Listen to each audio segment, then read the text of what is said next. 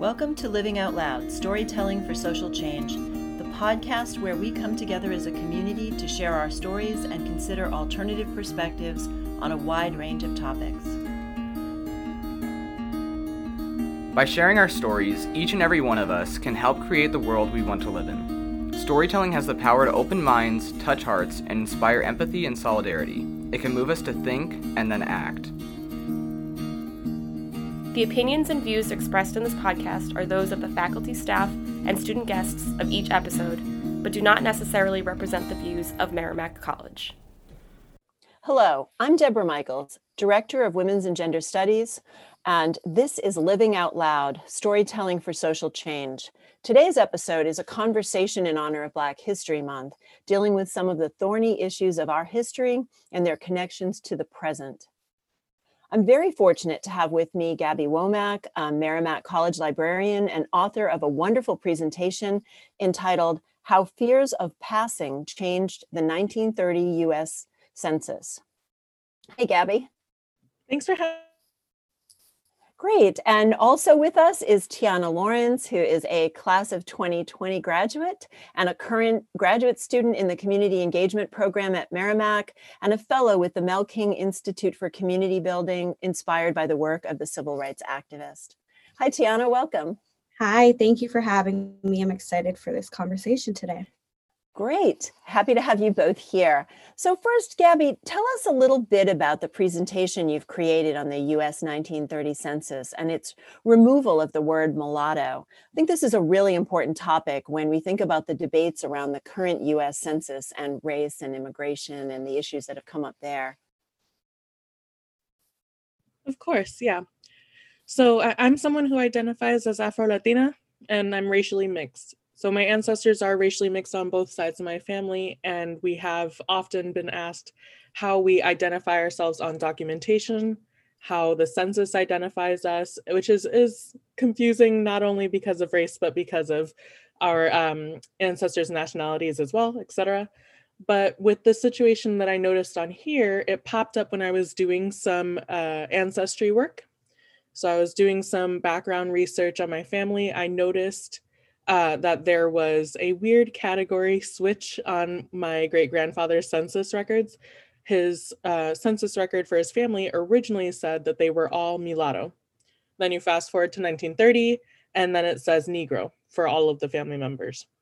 I was a bit confused about why this happened. And I was starting to think about the ways in which people kept asking me how I identified and how the census actually works and everything. And I thought, okay, well, around the 90s, 2000s is when people started paying more attention to like multiculturalism and all of that stuff. But beforehand, everyone was like, pick a side. You black, you white, don't. There is no in between. And if they did allow you to pick in between, it just meant that you didn't belong anywhere, you know? So this is a new avenue that I think a lot of people are thinking about more and more now, that there are more mixed couples and more mixed children.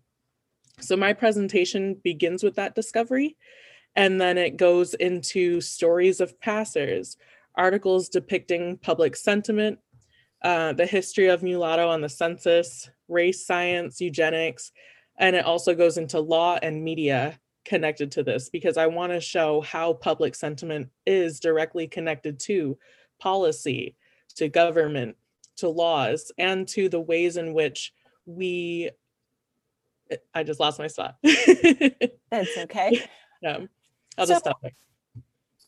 Just so for people who are listening and may not know what all these categories mean that we're talking about, could you share your definition of both mulatto and passing? Yeah, so mulatto is meaning, it is a word meaning mule, and this is just meaning a person who is mixed. The mule idea came out because it was this idea that mixed race people could not procreate. It was the idea that they were somehow infertile. And this is coming out of the 1800s. So that's a part of the history of this race science.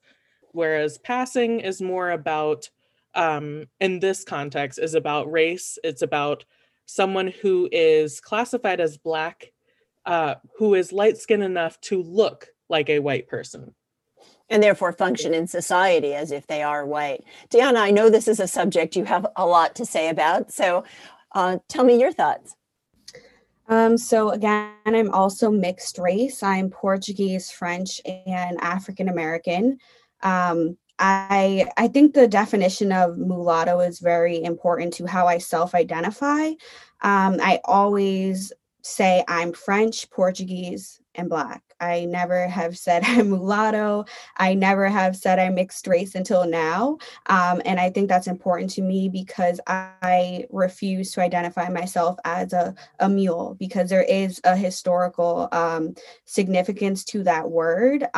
It's derogatory, it's offensive, it's invalidating. And I think that's so important to how people define themselves. And I personally refuse to attach myself to such a word. And so I take into account my ethnicity and my background and where both sides of my family are from, rather than using a derogatory term. And I think that's very important to how people view you, how people view a larger body of people as well. And as far as passing, I have pretty brown skin. In terms of I'm not light, I'm not on the lighter side. And so I have never had this so-called privilege of passing. I don't think I ever would want to, but I know there's very much significance to why people have done it and why Black people have chose to pass. But in my own experiences, I've never had that. I don't want to call it a privilege. It kind of is in this society, but I've never had that chance, and I've seen people do it, and I understand why, but it also saddens me to erase your Blackness. I would love to come back to this after we talk a little bit more about some of Gabby's research about the people you've seen do it and how it saddens you. And just as a historian, I wanted to add, nobody today would use that term, mulatto, to talk about people who are mixed race, biracial, multiracial, whatever, however you want to configure things. Nobody uses that term, but its historical significance matters here. And they were still using it up until the earlier part of the 20th century, up until the part of your study, really, Gabby. So let's talk a little bit more about your study and about the census, because the census is really it's kind of emotionally charged to think about the census. It's supposed to be this very objective collection of data, right? It's just supposed to be data. And I know the scientists listening to us would say, well, data is always objective, except the collectors are not, right? The collectors of data have biases and so forth. And we've seen this in the history of the census. As well. I mean, you mentioned in your study, the very first census is connected to the 3/5 compromise. So, and it is not it is also connected to how many representatives we get in government. So for those reasons, I think the census, in fact, becomes more about politics sometimes than an accurate picture of who the citizens of this country are. Could you talk a little bit about that? Absolutely. So you're right. Yes, it did start with a 3/5 compromise in order for us to have supposedly equal representation, especially for the South. And another part of this is that they were also divvying up who was going to be paying what for the war, the Revolutionary War. And so when it comes down to paying the bill, not everybody wants to saddle up. And what do you do when you want to do something like that? You got to kind of skew the numbers. So there's a little bit of politics from the very beginning. The part that gets, I guess, murky for me based on my research is that I noticed around 1840s, I believe, the census starts hitting some changes when it comes to those racial categories, which weren't at first even an important section of it, because a lot of those people were seen as property, people of color, Black folks. But once you get to about 1840, there's a scientist who is, like I said, hell-bent on the idea that mixed race people are infertile, that if they are born of a Black parent and a white parent, that they will go insane at some point in their lives because they just can't handle it. This whole tragic mulatto thing comes out of that as well. And it comes to the point where this man believes that he can somehow prove that this is true. And so he starts pushing his ideas on some of the folks in Congress. And some of the folks in Congress are saying, oh, hold on a minute, I can use this to keep slavery going, to expand slavery to the West. So they want to do this because they know that it is going to be beneficial to them. However, this stays on the census for, I believe, was it 70 years without any evidence of this whole theory being proved. Like, nobody's proving this. There's nobody at the end who says, oh, we just found out that we were actually wrong, because guess what?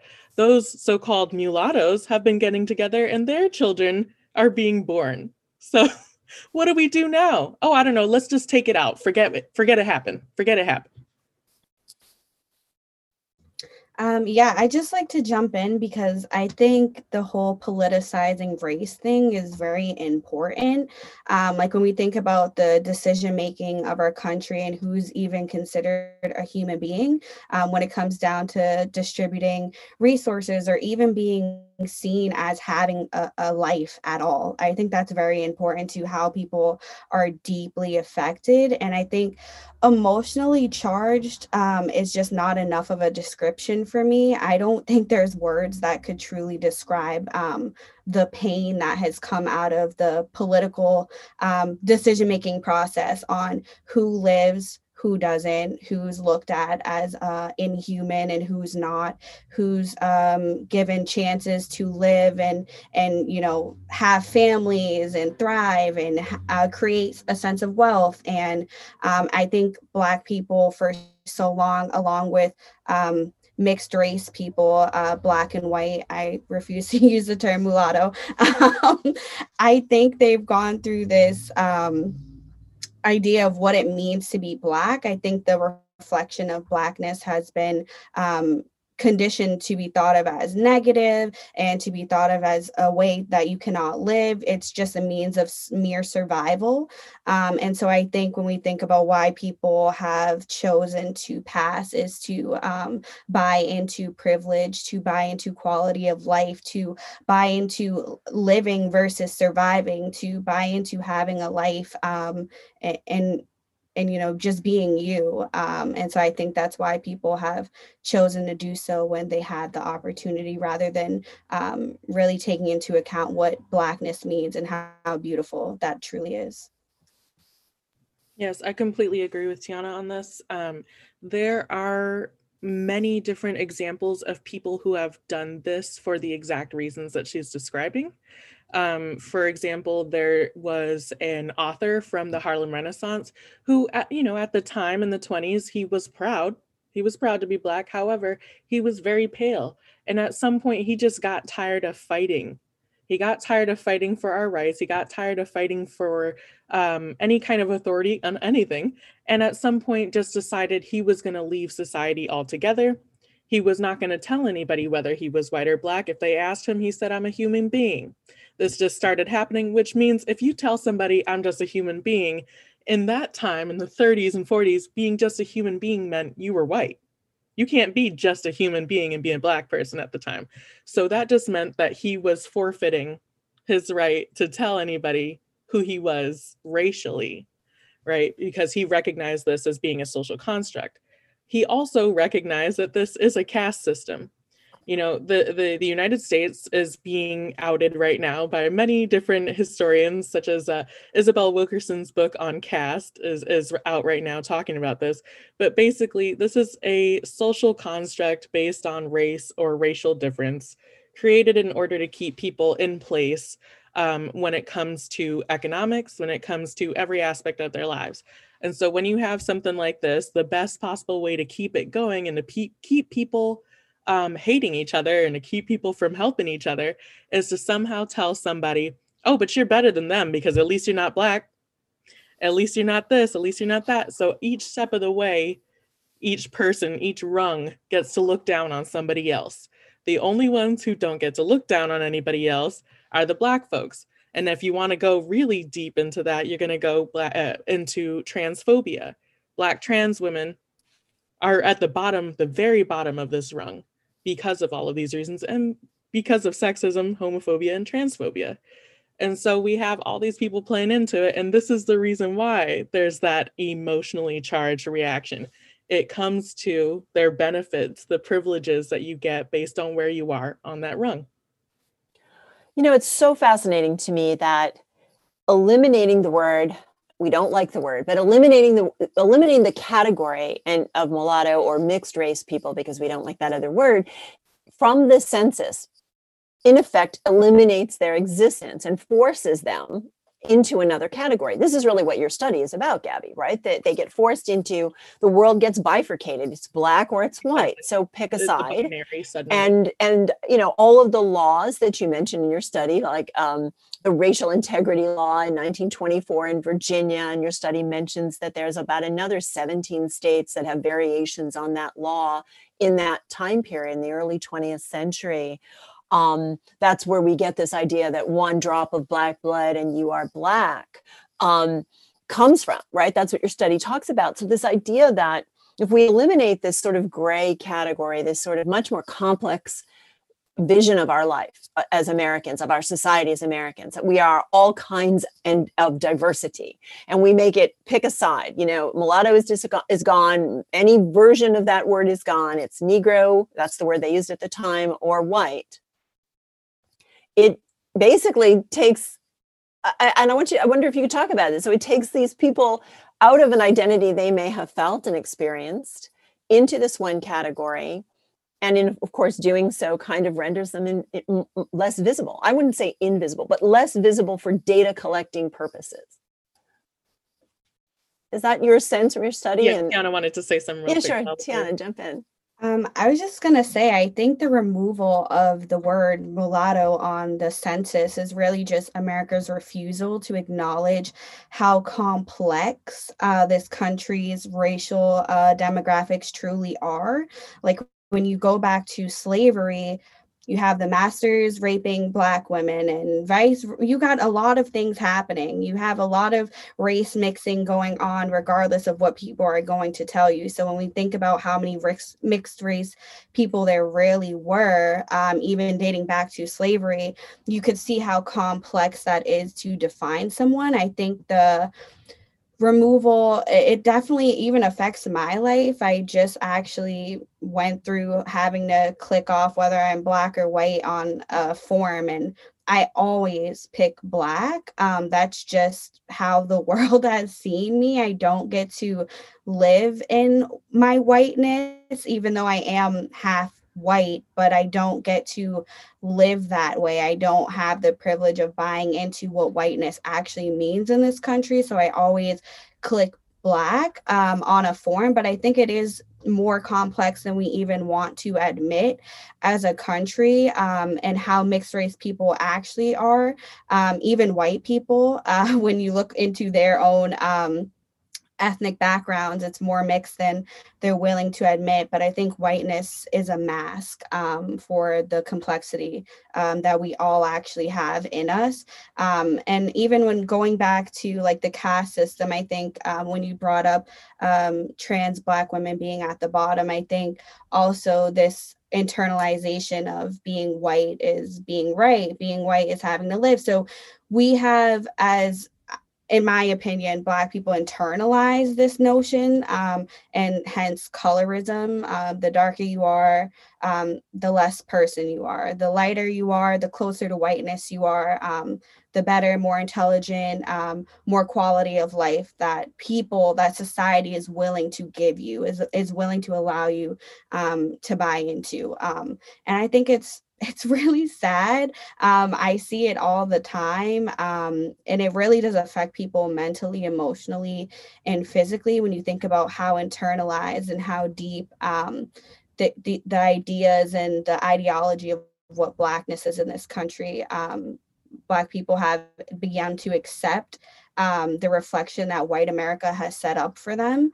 And I think even the protests this summer were really telling of how tired people really are, and how much people are trying to break from this long standing definition, culture, ideology that people have set up for them. I think people are trying to break from that. Yeah, I agree. And I think that something that people don't want to think about is just how entrenched this is. So, for example, I'm going to go back to late 1800s. So during the Reconstruction era, after Civil War, there were some Black folks who had the opportunity to be in office in the South. So they start getting their roles, they start representing their districts and whatnot. However, the white citizens of this country decided that they did not want to hold that up. They didn't want to be governed by Black folks. So the best way that they could drum this up, ruin it for them, was to terrify every white person they could into thinking that if they let Black people be in charge, who knows what's going to happen? They could steal your daughters, your wives. They could have kids with your family members. They could be all over the place. Next thing you know, they'll be living in your house. Oh, they could murder you on the spot. That's when you see this spike in lynchings. And that's also when you see one of the first insurrections on the Capitol is at that exact time. So they have an insurrection. They depose of all of the Black lawmakers and they replace them with the Confederate leaders again, right? And so all of those fear tactics are what I'm talking about in this presentation. The fear tactics start ramping up over and over because of the Great Migration, more Black folks moving north, moving west, and people start noticing that they can't always tell who's who anymore. They thought they knew.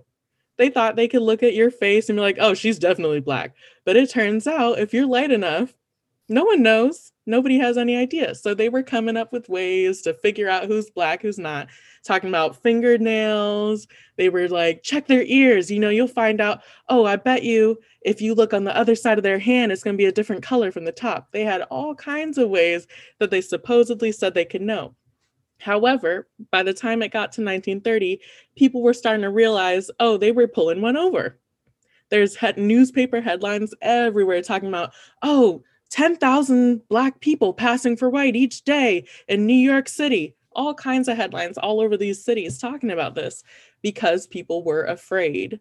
They were afraid that someone could somehow trick them, be duplicitous. Somehow they thought it was a game, like as if we were trying to fool them and joke with them. In reality, these people are trying to survive, right? So this is where we're coming to that change. When they realize that they can't do anything about it, that's when the census changes effectively in 1930. I think what's also happening too, and the fear that you're talking about, the anxiety that's mounting over the future of the white race, right? That's really what we're talking about. If all this mixing happens, there's not this, what happens to air quotes all over the place here today, people, the white race. What's also happening is white women are getting educated and having fewer children. And so that is also ramping up this anxiety, right? I mean, one of the reasons counting how many people of either Black heritage or of mixed heritage becomes an issue is because the white numbers are shrinking.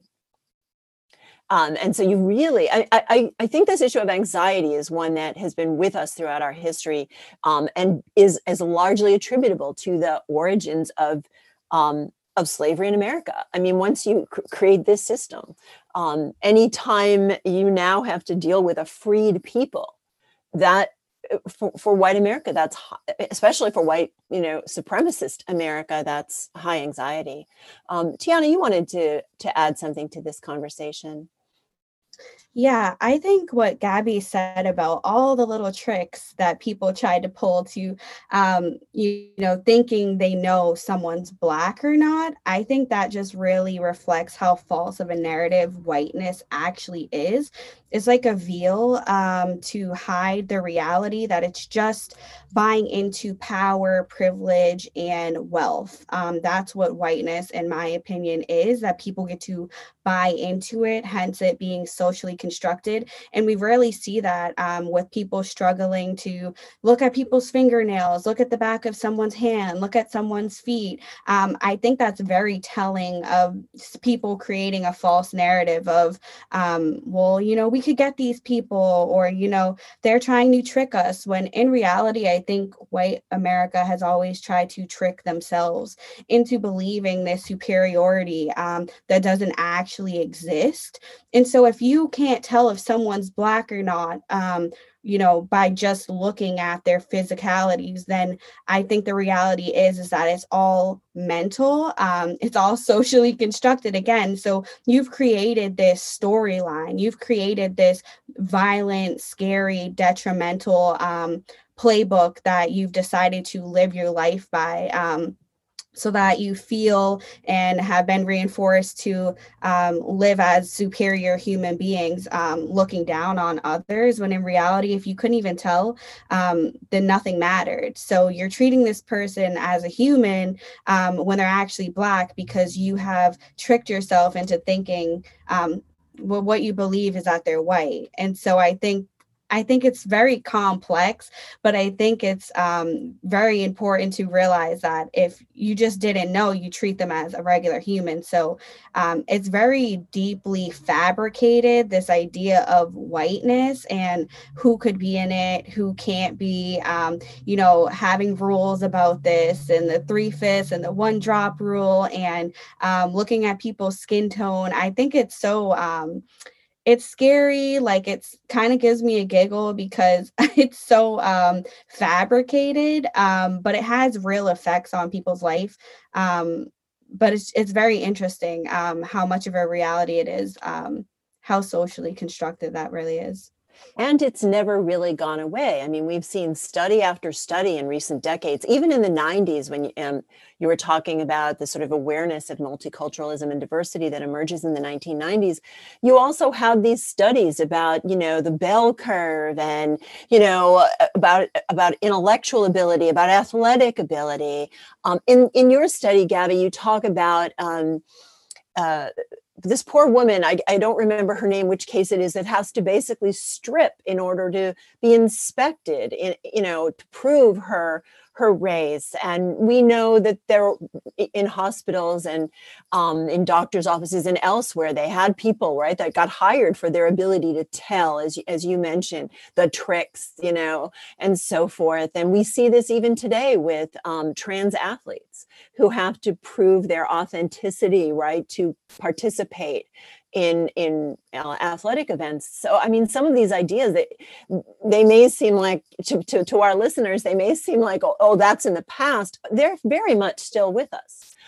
Very much still with us. Can you talk a little bit about that case that I'm referring to, and the ways in which the court made this sort of woman have to demonstrate her race?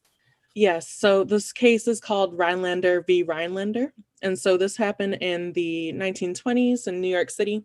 There was a woman named Alice, and she was dating a man who was the son of some, I guess you would say, millionaires or something at the time in New York City, that people with the names you want to know, basically.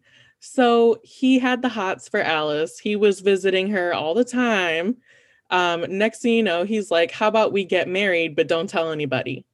Like, let's just keep it on the down low, was basically his idea. They thought they were going to get away with it. Turns out everybody in that town knew.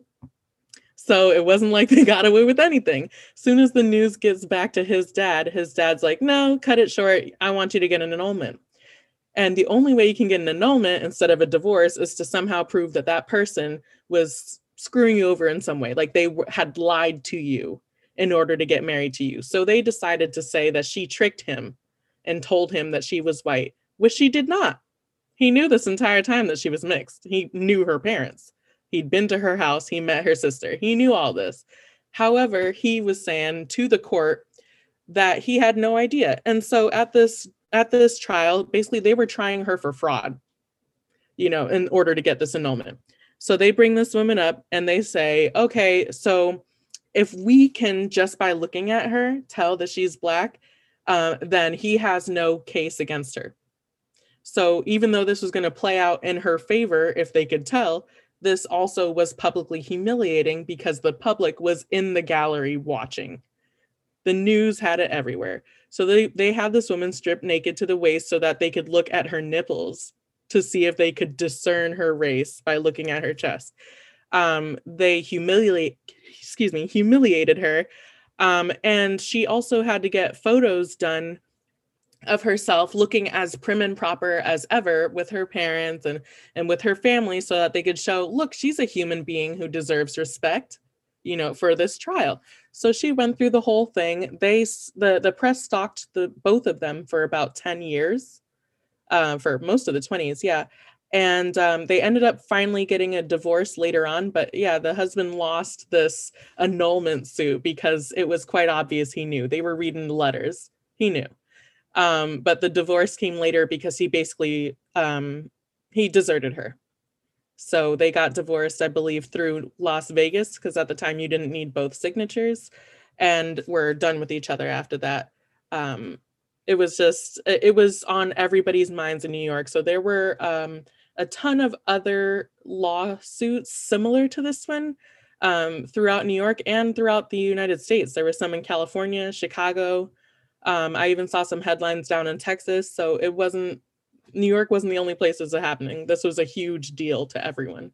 And this gets us right up to the Loving case, right, in the Yes. early 1960s, because of the anti-miscegenation laws, the laws that prevented interracial marriage, and really with the design of no race mixing, no mixed blood, that legally ends with that case. But all of these cases, I mean, I thought about that woman a lot after I read your presentation. I kept thinking, what becomes of a woman who not only loses her marriage, which you write about, the relationship is over, and so you've got to sort of recover from the loss of someone you may have loved and a future you may have imagined for yourself. But then you're also publicly humiliated and written about in the press. Like, what, I don't know if you know what became of her, but Yeah, she did not live a very long life, unfortunately. I believe that she was in a car accident, or I can't remember. No, the husband died in a car accident a few years after the final divorce. She lived a little bit longer, but she suffered for a lot of her life. People could recognize her. She was in the paper for quite some time. When you think about all of these laws about who you can marry, where you can live, people being chased from legitimately elected roles in politics, all of this designed to sort of really narrow the range of possibilities for people of color in this country's history. I understand, you almost can understand why those with the ability to pass would say, I don't want to fight anymore, as Tiana pointed out, and you pointed out, fighting a revolution, whenever you try to change society, it is exhausting. Revolutionaries on average last about 2 years before they just burn out on all of that. Tiana, did you want to add to this? Yeah, just to go back to the case, I know Deborah mentioned that she was humiliated and stripped, and that's so not new for Black people in this country. I mean, being put up on an auction block, naked, ripped away from your family, stripped from your husband or wife, from your children, beaten to death, raped, mutilated, that's all not new. And so when we think about the reality of Black people as a collective, although there's ranging experiences, there's ranging skin tones, there's ranging everything, like no one has the same story, even though we're all living in the same place and we all may face similar things that were socially constructed. But I do think it's important to realize how not new this is. And so when you think about how this nation is now, I think people are so tired of being humiliated and put up on an auction block. And when we think about what type of role media has always played in stripping Black people of their dignity, of their humanness, of their life, how do you recover from that? How do you manage that type of pain, that type of humiliation, that type of embarrassment, not only individually, but as a collective? How do you fight this constantly? How do you fight this when it really does affect your daily life. And so when we think about even marriage laws, no mixing, I think that's how deep it goes, is choosing who someone is, willing to love, or, you can't love this person, or you can't be with this person, you can't have a family with this person. And so when we think about how deep this truly travels into Black experience, whether you're a mixed race or not, I think it's scary. It's painful to even talk about or acknowledge. Media just plays such a huge point in this, is publicly humiliating and dehumanizing Black people as a whole. And so how do you fight that? How do you go up against that? I think this is such an important point. I'm really glad you raised that, about that this has a very long history of the dehumanization of an entire group of people, all the way back to putting them on auction blocks. So humiliating somebody in the way that poor Alice is humiliated is not new, not done. I mean, I think that's a really super important point. Yeah, I want to bring this, I want to bring up two different people's stories just to try and show what happens to the folks who choose to pass. So some of these examples are people who were in the public eye and nobody had a clue. So let's talk about Patrick Francis Healy. So Patrick Francis Healy was a priest. He went to, I believe, Holy Cross in Lawrence, I believe, or was it Worcester? In Worcester, sorry. He went to Holy Cross in Worcester. He was brought there because his father was a white slave owner who owned him and his siblings, as well as the mother, right? So he and his siblings were all very light-skinned. The mother was already the product of rape to begin with, so it just kept on going down the line. So he sends his kids up north. This is, mind you, right before the Civil War. This is against the law to do this.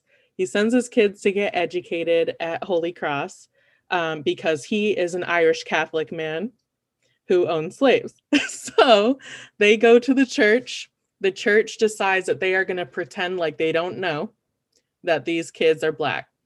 At the same time that they're doing this, they are taking those students to what I think it's blackface performances. They're taking them to all kinds of stuff. And mind you, these are some young kids. So they're getting indoctrinated into this idea of whiteness. They decide that they will disown their own mother. All of those kids disown that mother, the slave mother, back home. They do not keep in contact with her. They, in fact, start raising one another. All of the siblings end up in the church except for one. And Patrick Francis Healy goes on to become the president of Georgetown University. Nobody knew he was Black. Nobody. He didn't tell anybody. So nobody knew until, I believe, the 1960s, about that. And he was already long gone by that point. So the second person is the unofficial first Black graduate at Vassar College. That's Anita Hemmings. So this woman is from the Boston area. She grew up in Roxbury, and she was a librarian at the BPL for a while there. And she had this life's dream of going to school at Vassar. She was very smart. Her whole community was behind her and trying to help her pay to go to this school. She goes to the school. Everybody at the school thinks she's top notch. She speaks like 5 different languages. She is apparently, according to all the kids at school, the most beautiful woman there. Everybody thinks she's the most beautiful one. All the men want to be with her. Then she gets 1 week to graduation day, and her roommate starts having some questions. She's like, okay, hold on. I don't like how you're doing this, and that, and the other, and everybody likes you. I'm going to have your family investigated. So she has daddy send an investigator back to Boston, and they find out her family's Black. And what do they decide to do? They try to get her kicked out a week before graduation. So Anita has to go to the administration to plea for forgiveness, to plea for herself to graduate. And the only reason she got to do this is because they thought of how scary it would be to tell everybody, guess what? Your white kid was rooming with a Black girl. Nobody wants to know that, right? So they kept it under wraps. And her roommate was so bitter that when she found out that Anita Hemmings' daughter also went to Vassar later on, passing for white, she went and outed her too. So this happened twice over in the family. But Anita doesn't let this hurt her enough. She decides she's going to pass for the rest of her life. So does her daughter, and so does her granddaughter.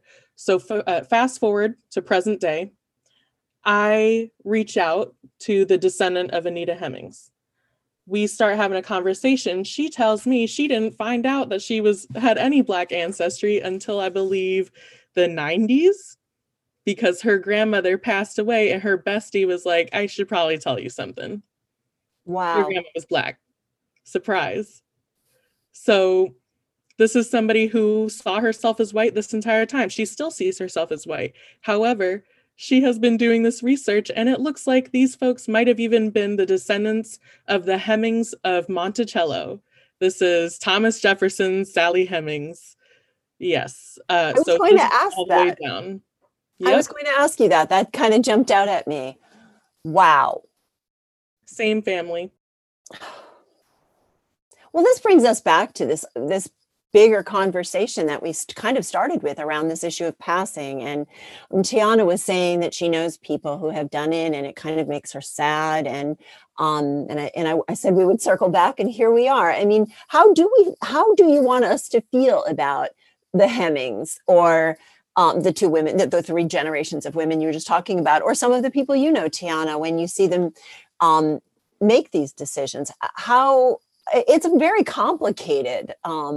How should we feel about it? What do you think about all of this? Why do people do it? All of it. So, I mean, half of my family are women who they're white passing. They don't actively pass. People automatically assume that they are white. This is my cousins. These are my nieces. This is my grandmother. Most of these people, a lot of people make the assumption that they are Italian, or any other group of white folks that they would feel more comfortable with connecting them with. None of these folks are saying that they're doing it because they think being white is better. They're doing it because they're scared, or because someone just mistook them for something else. And so I'm not angry at those folks. I have nothing against them. They're just fighting against the same system I'm fighting against. Now, the only time I have a problem with it is when they turn around and start being the ones to hurt us too. When they want to take up the oppressor's cause, that's when I get upset. That is when I'm not one to say, you do you, because I see what they're doing.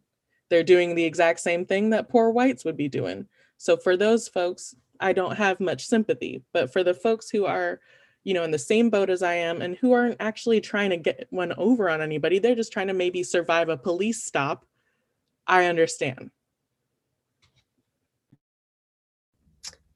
For me, Gabby, I completely agree with you as far as not feeling as sympathetic towards the people who take up the oppressor's cause, because I've definitely seen that. I cannot speak for anyone else's feelings towards this, because I understand in my own personal thoughts that it's a means for survival. It's just the want to live and be you and express yourself, love who you love, to have privilege, because who doesn't want that? And that's the truth. I mean, I think we all want that. And so I could completely understand. But what saddens me is that in passing, there's also a fear. Let's be real, of being outed, of being questioned, of admitting maybe one day that you are Black. And that completely shifts people's perspective on you. Although my skin is brown, the minute I admit I'm Black, because I could be perceived as racially ambiguous, Hispanic, Indian, whatever people want to identify me as, I think for me, it's important that I say, when I admit I'm Black, when I say I'm Black, proudly, it immediately changes people's perception on me. I've heard, well, you're actually pretty for a Black girl, or wow, you're actually smart, or people just doubting my intelligence, saying that, I'm prettier than the average Black girl. That's what they really mean, is that they perceive Black women to be ugly. And that's, to me, saying that is just not a compliment. I think for me, it's sad to not be your authentic self. I think that's hindering to your own well-being. Passing could be scary. I've seen people just completely hide the reality of their life at home. And that's horrible to me, is that you have to silence one half of your reality. And that even goes for me. Oh, you're white. And that is a part of my reality. And I live that too. My mother's white. I have 10 white aunts. And then I have my dad's side, and, people are ranging in skin tones, but they're all Black. And so that's a part of my reality.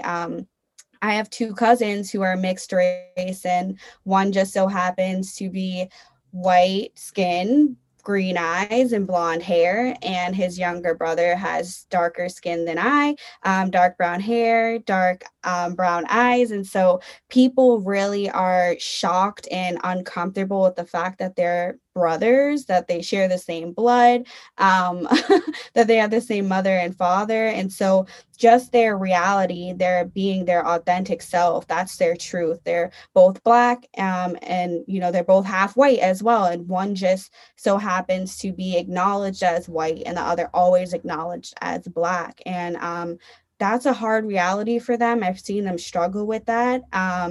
And even for me, I've even struggled with, how do people perceive me when I was younger? But I've just happened to be happy enough and have the experience to live in my full truth. And that's not always easy. So I completely understand why some people will pass, but I also think it's very important for me to acknowledge and to love and to live in my Blackness just as much as I would live in anything else. Don't you think it's somewhat transformative, though, also? I mean, if you are passing or living these 2 realities that you were talking about, at some point, your mind has to be shaped by that experience. I mean, you're kind of pointing right at that, right? That, okay, if you're being your authentic self, then you're owning all parts of your existence. If you are passing, you're only living one part of your existence. And sooner or later, doesn't the other part of your life either fade or die off? And what a loss that is. What a real loss that is. Yeah, Gabby. Yeah, I want to talk about that. So the man that inspired this presentation that I'd done this research on was my great-grandfather. He was passing for white for employment in Philadelphia when he came to Philadelphia as part of the Great Migration. And so he was up there. The thing is, he was very proud to be a Black man. However, he decided that he would just omit his race. So if they asked him what his race was or why he didn't fill out the race part on the paper, he just let them assume what he was instead of saying that he was Black. And that was just because he needed a job. He had a family, and so one of the things that came home to me in this research was that I realized I did not truly know my grandparents or my great-grandparents because of this experience. My grandmother passed for white, pretended to be Italian in order to get apartments in New York City. This is in the 60s, by the way. At the time, people hated Puerto Ricans in New York City, so she was pretending to be Italian. My grandfather is a darker-skinned Dominican man with a Jamaican background, so he was darker than me. So he would hide somewhere. My grandmother would go to get the apartment, and the only child who could come with her to look at the apartments was the eldest because she was the lightest skin. So the eldest daughter would go with her to get the apartment, but since she didn't speak enough English, the daughter was translating for each part of this. But whenever they got found out, there goes the apartment, there goes the home, because somebody would find out that they were mixed or that they had a Black man in the household. So this is something that played out all the way to present day. I had issues with this in Florida in the 90s, where my grandfather was arrested for supposedly loitering when he was actually just getting his ID at the DMV. My grandmother was often mistaken for a white woman, enough to the point where people would see her with her granddaughter who was light skinned and think that makes sense. And then they see my grandfather with that same granddaughter, and he was pulled over and almost arrested for kidnapping. So this is something that played out in my family all the way to present day. And I see the pain coming through in heart disease. I see the pain coming through in alcoholism, anxiety, depression. It plays out in our health. So this is shortening people's lifespans at the same time because of the stress and because of the discrimination. I'd like to jump in because I think was it your great grandfather? I think Yeah. what's so important about his story is how much of a cost there really is to be white, just as much as there is to be Black. There's certain expectations of oneself that we have paired with whiteness. Um, and so if you steer from that, even if you are white, people look at you a certain way. You're not accepted socially, just like any white person who associates with someone Black, whether they're friends, whether they're in love with them, whether anything, whether they work with them, whether they say hello, that deemed you also unacceptable. And so even white people were pushed out. And so when you think about someone who's Black, who has to buy into whiteness, there's such a cost. Mentally, emotionally, and physically, like you said, that really does play out into health. It plays out in all types of ways. I can't imagine the fight inside daily just to simply survive. And so that's a theme, is survival for Black people. And I think we still see that now, is that everything is done as a means of mere survival. You just want to live. You want to be able to eat. You want to be able to come home to your kids. If you get stopped by a police officer and you could pass, I'm sure you will, because everyone knows the real repercussions of being Black and just living, of just breathing. And so the brown skin is a reflection of our awful reality of realities that people actually have to face, which is losing their life, whether that's financially or literally death. And that's harsh, is that there's such a cost to this. So you buy into it, you lose. You don't buy into it, you also lose. And so where do you go from there? I think it's harsh. It's very real. And either way, you're damned if you do and you're damned if you don't. Yeah, I just want to say, so this exact theme is the source for this book called A Chosen Exile by Allison Hobbs. The entire book is telling stories of different people who had to choose whether or not they were going to pass, what they gave up, what they gained, but it was mostly about who they left behind and what happened when they decided to drop half of their life. And so this is talking about the pain that lasts for generations. You'll also see that in the book, The Vanishing Half by Britt Bennett. Is that the kind of the takeaway you'd like people who are listening to have from our conversation today, that the impact of all of this is not just on the individual, but on the families and the generations who come after? Yes, this is something that affects, it's a ripple effect. This will affect all of the generations. It will affect their loved ones, who they choose to marry. It affects this entirely. Some folks will choose maybe to not continue living their life for this very reason, from the confusion of this. And so it's actually become kind of a trope in media, in a lot of films throughout the decades. There are films about people who pass and about people who are mixed race, and how this is a torment on the outside, on the inside, to their parents, to their family. This is something that was a popular theme, I'd say, from, the 30s all the way through to the 70s. We still have a few, actually, one called The Human Stain. Yeah, marinate in that one. That one's with Nicole Kidman, by the way. So yeah, there's a ton of these stories, and actually there's going to be another movie about passing. The Story Passing by Nella Larson is going to be coming out on film with Ruth Negga and Tessa Thompson. They will be playing the two characters who either choose to pass or choose not to pass, and they show those two different paths happening in front of you. So that's a story from the 20s that depicts this exact message. Who does this hurt? What happens afterwards? And how long does this last? This has been such a powerful conversation. I really appreciate both of you for being so open and generous about your own observations and personal stories. Tiana, did you want to add? Yeah, just a last word is that I very much agree with Gabby that it lasts generations. Again, it's so it's tethered actually to people's daily experiences. And I think it's also important to think about how whiteness is dependent on Blackness. So they're tethered together, and I think we need to.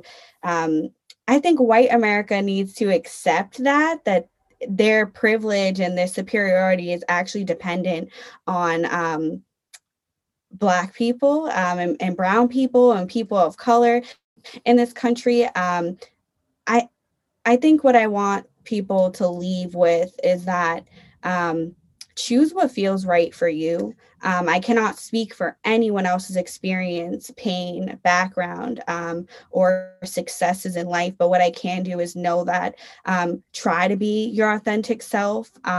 It'll feel right. And I think the successes that come to you, they'll come to you because you are you, and that you're living in your truth, because you really only have one life. And I think it's sad to see anyone let go of one half of their life or another half. And so try to be as full and as whole as you can. Love your Blackness, love your whiteness if you're mixed race. Just love who you are, love your family. Accept your truth and live in that. And I think it is hard. It's a harsh reality for people, but I think there's also beauty in seeing yourself for who you are, and seeing your family accepting pain as well as you accept love and success. So that's what I'd like people to leave with.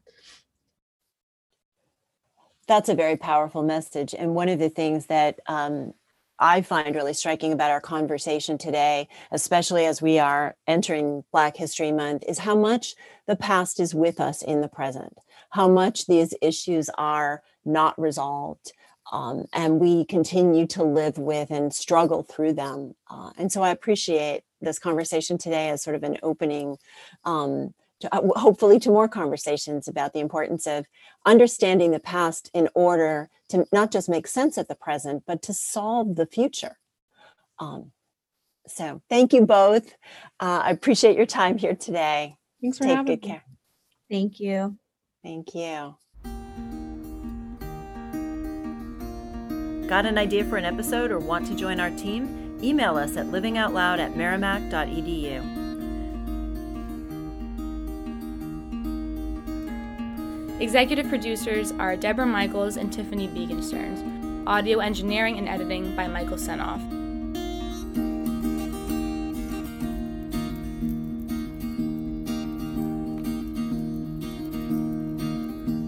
Living Out Loud is made possible with the generous support of a Provost Innovation Grant and assistance from the Center for Excellence in Teaching and Learning.